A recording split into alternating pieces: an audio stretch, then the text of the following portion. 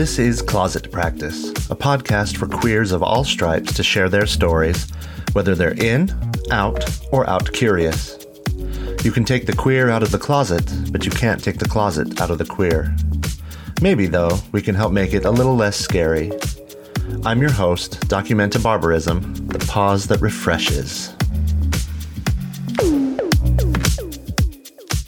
I met with Francisco in his apartment on a day that was so ordinary it could only have been a Tuesday. He proudly pointed out that every piece of furniture was recycled or second-hand, astonishing considering how well appointed and neatly arranged everything sat in a palette of maroon, charcoal, black, and cream. We conversed in low voices across his narrow dining room table to not arouse the landlord's suspicion upstairs. As you will hear, Francisco speaks with the soothing timbre of a man attempting to move through life as unobtrusively as possible. Sometimes, when memories threatened to grow too painful or emotion too raw, he would divert and platitudinize about the importance of self-love or family or equality. It seemed to me that Francisco used the anodyne as a sort of full-body armor against the cruel and the unbearable. The conversation was far from morbid, though, as he discussed marrying the same woman twice, finding community in two different countries, and the counterintuitive effect of major weight loss on his sex life. I want to thank him for his trust in opening his closet door. Francisco is not his real name.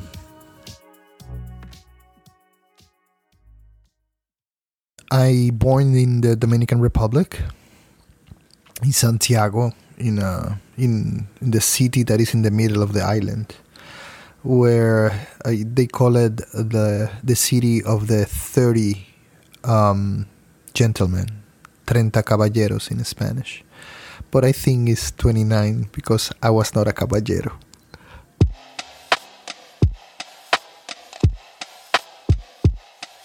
I was in the closet for several reasons. First one, for love, because I didn't want to hurt my mom and my dad. Also, in my family, my dad have a cousin that he was gay, and he was so far from the entire family. They didn't even mention the guy. He was living here in the United States, and I didn't know a lot about him because they didn't talk, but they knew in the bottom of their hearts that I was different in terms of, maybe the way I was always trying to be, the fun, the good guy, the open guy, the guy that I understand, the good friend. Maybe the party, the spirit of the party sometimes, they always say, oh, this guy's so nice, but I was living a lie.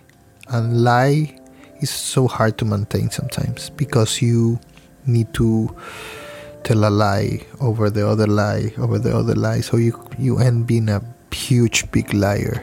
And I was feeling so bad about it. I was developing, I do remember some aspects from my childhood.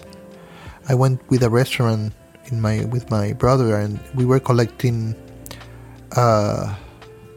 tops of the bottle. It was an album. It was like a Christmas album that came in the newspaper, and you need to glue all of the tops into that to create the Christmas. So we went inside of a restaurant with my family, and I went by myself. So I do remember that one of the waiters was telling me that I was looking so, and he was a sick person, but he began to touch me. And my brother came there and became so angry. My brother is the one that only knew that I was different. And after that, I do remember that I began to have touches with my friends since I was 7, 8, until 11, 12, something like that. After I was a teenager, I did have not full sexual encounters with people, but touches. And when I was in 8th grade, I was studying with one of my schoolmates math, because we had to take a test, and his older brother found us touching each other. So I do remember that day. That was an afternoon. He found us. He opened the door. He was very angry. I was under the bed, and then he threw me out from the house. And then they bullied me in school. They hide me. They called to my house several times. Calling, saying me, you faggot, a lot of things. And I suffered that too much because, I didn't. But my mom was very intelligent. She changed me from school. So I don't know if she knew or not.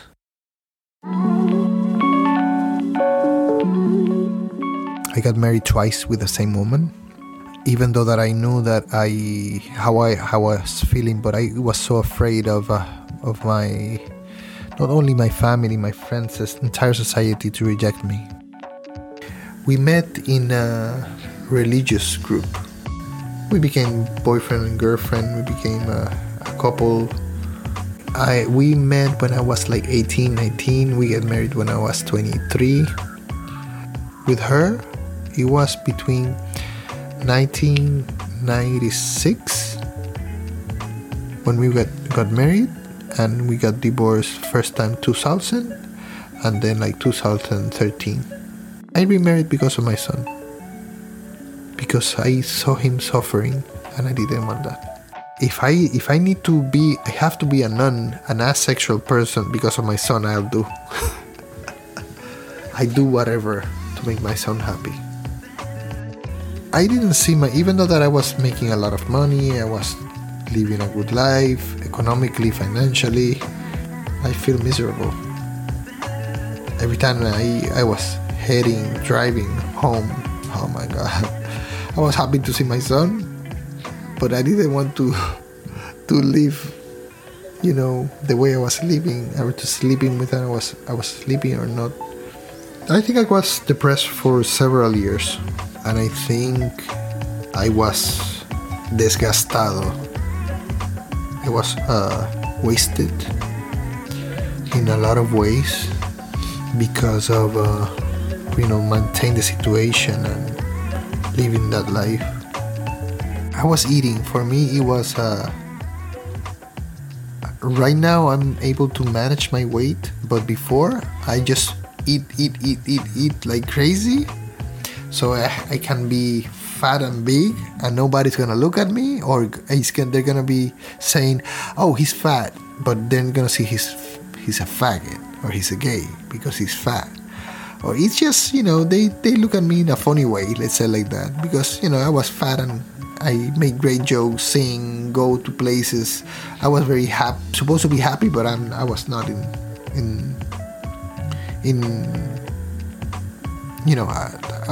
that was not real. So the other thing, in the DR, there's a lot of married men that are, I don't think bisexual, they're gay. And they just, because of their appearances, they want to maintain the appearances, and they want to, tell the society that they are straight, but they are not. But there's a huge amount, because, oh my God, cruising is not my thing. I don't like it because I feel very afraid, even though that I went to a places and see what it was, and you get very tense and nervous or whatever, and people get addicted to that adrenaline. One of my more repetitive situation, it was with a priest.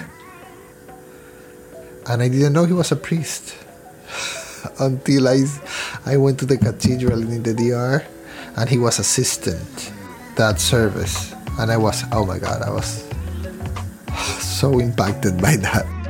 After that, we met each other, but I lost the morbo. But we had several encounters. Yeah, and yes, and some other people were, some married people. I don't know how many people, to be honest. Guys, they look at each other and they know. I know we said, ojo de loca no se equivoca. The eye of a queer doesn't go wrong. So it's I know when a person is gay. I know when a person is not gay. If you live in the greater New York area or have a good microphone and would like to share your story on Closet Practice, anonymously or not, message me on Twitter at DocumentaB, on Instagram at DocumentaBarbarism, online at documentabarbarism.com, or by email to buttstuff@documentabarbarism.com, with only one A in barbarism. That's DocumentaBarbarism.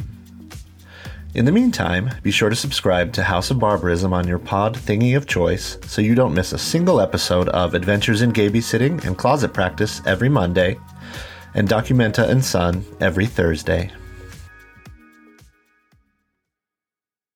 I was in the ER, and we were legally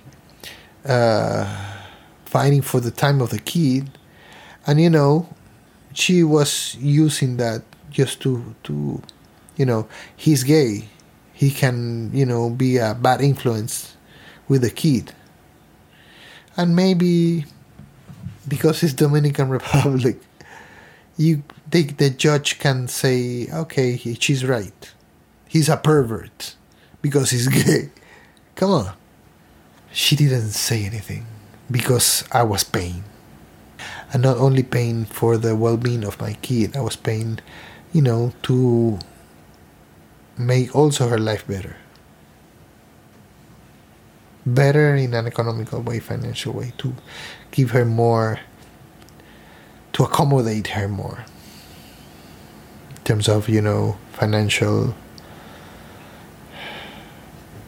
stability.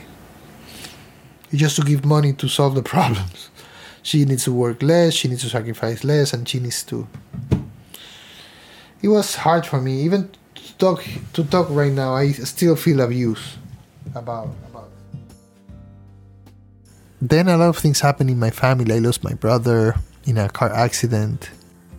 I wish that I had the courage, but my dad have heart conditions. My mom was so depressed because of the loss of my brother in a car accident. No, I think I didn't have the chance to come out of the closet. So when they pass away, I did. It was not a matter of accepting or not, because I think that they love me a lot, and at the end, but they will suffer a lot. It's a matter of not let them suffer because the way I was.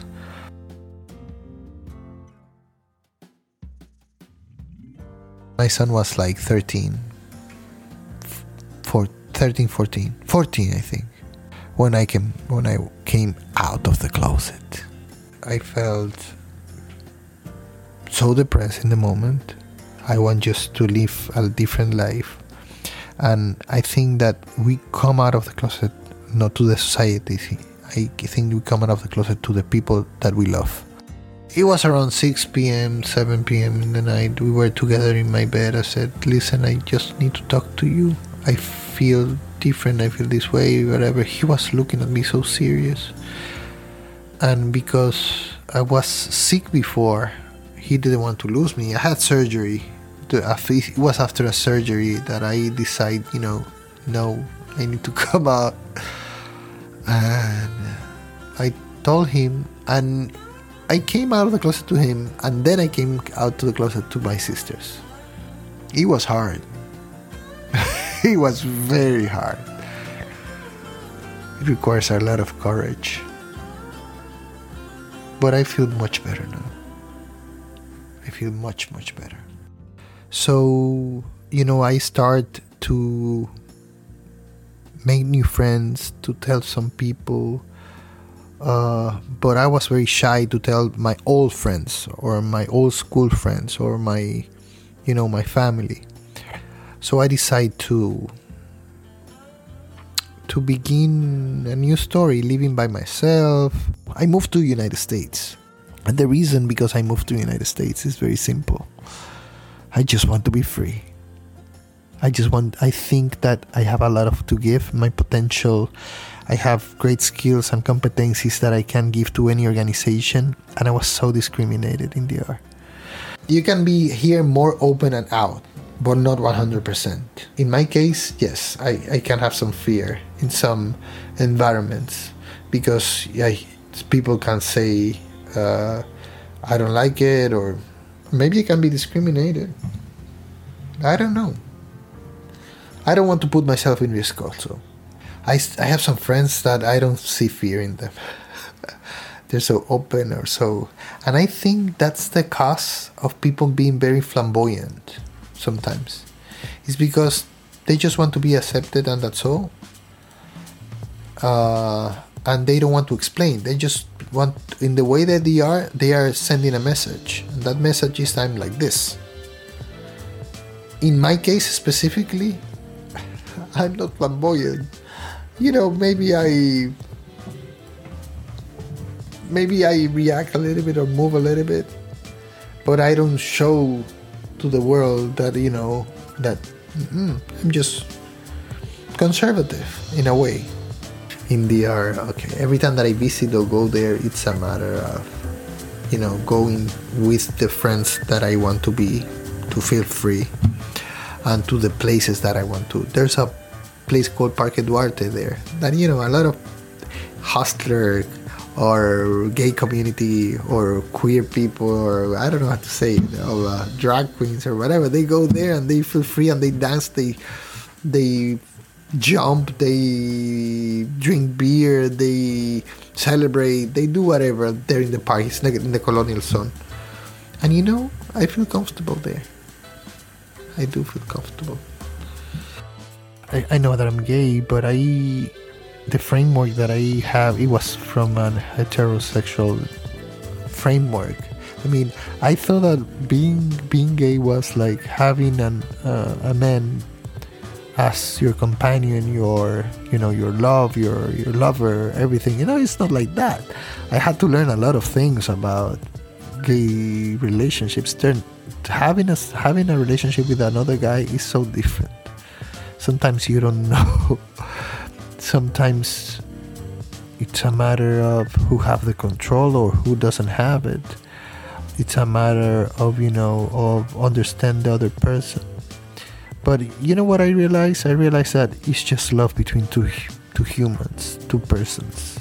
It's not a matter of sex. Yes, it's a different thing. I think it's sex between two men is more intense from my point of view, but I don't know if it's just my point of view. Sometimes I feel so excited, let's say like that. I really enjoy having sex with another man, but it also depends on the person, because sometimes I don't like it. I don't like to have sex with people that you know doesn't have the energy and doesn't have the creativity or are not open, or it's a matter of open yourself, but that the other person open themselves too. It's two open souls that get together. And the other thing is but there was a problem, because you cannot imagine how attractive or sexy people can see you, even though that you're big or fat.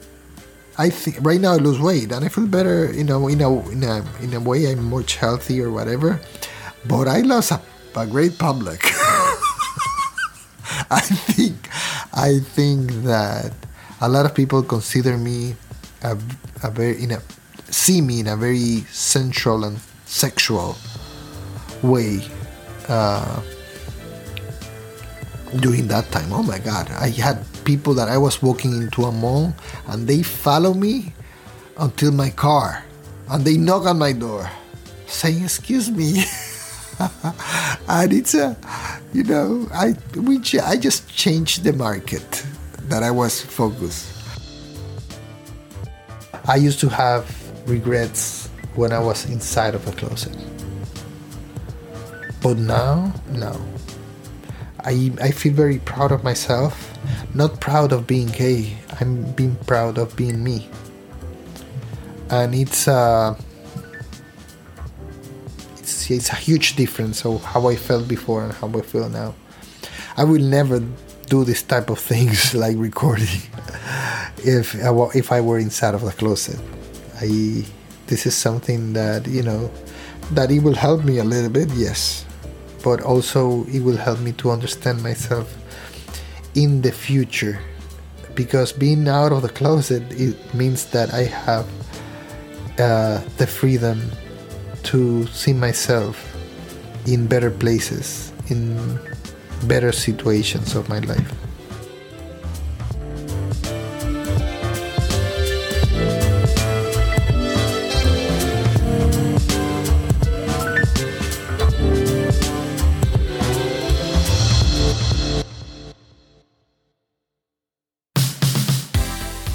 Thank you for listening to Closet Practice, a House of Barbarism podcast, written, recorded, edited, and produced by Documentum Barbarism, your friendly neighborhood mountain man fairy princess. Remember, barbarism begins at home.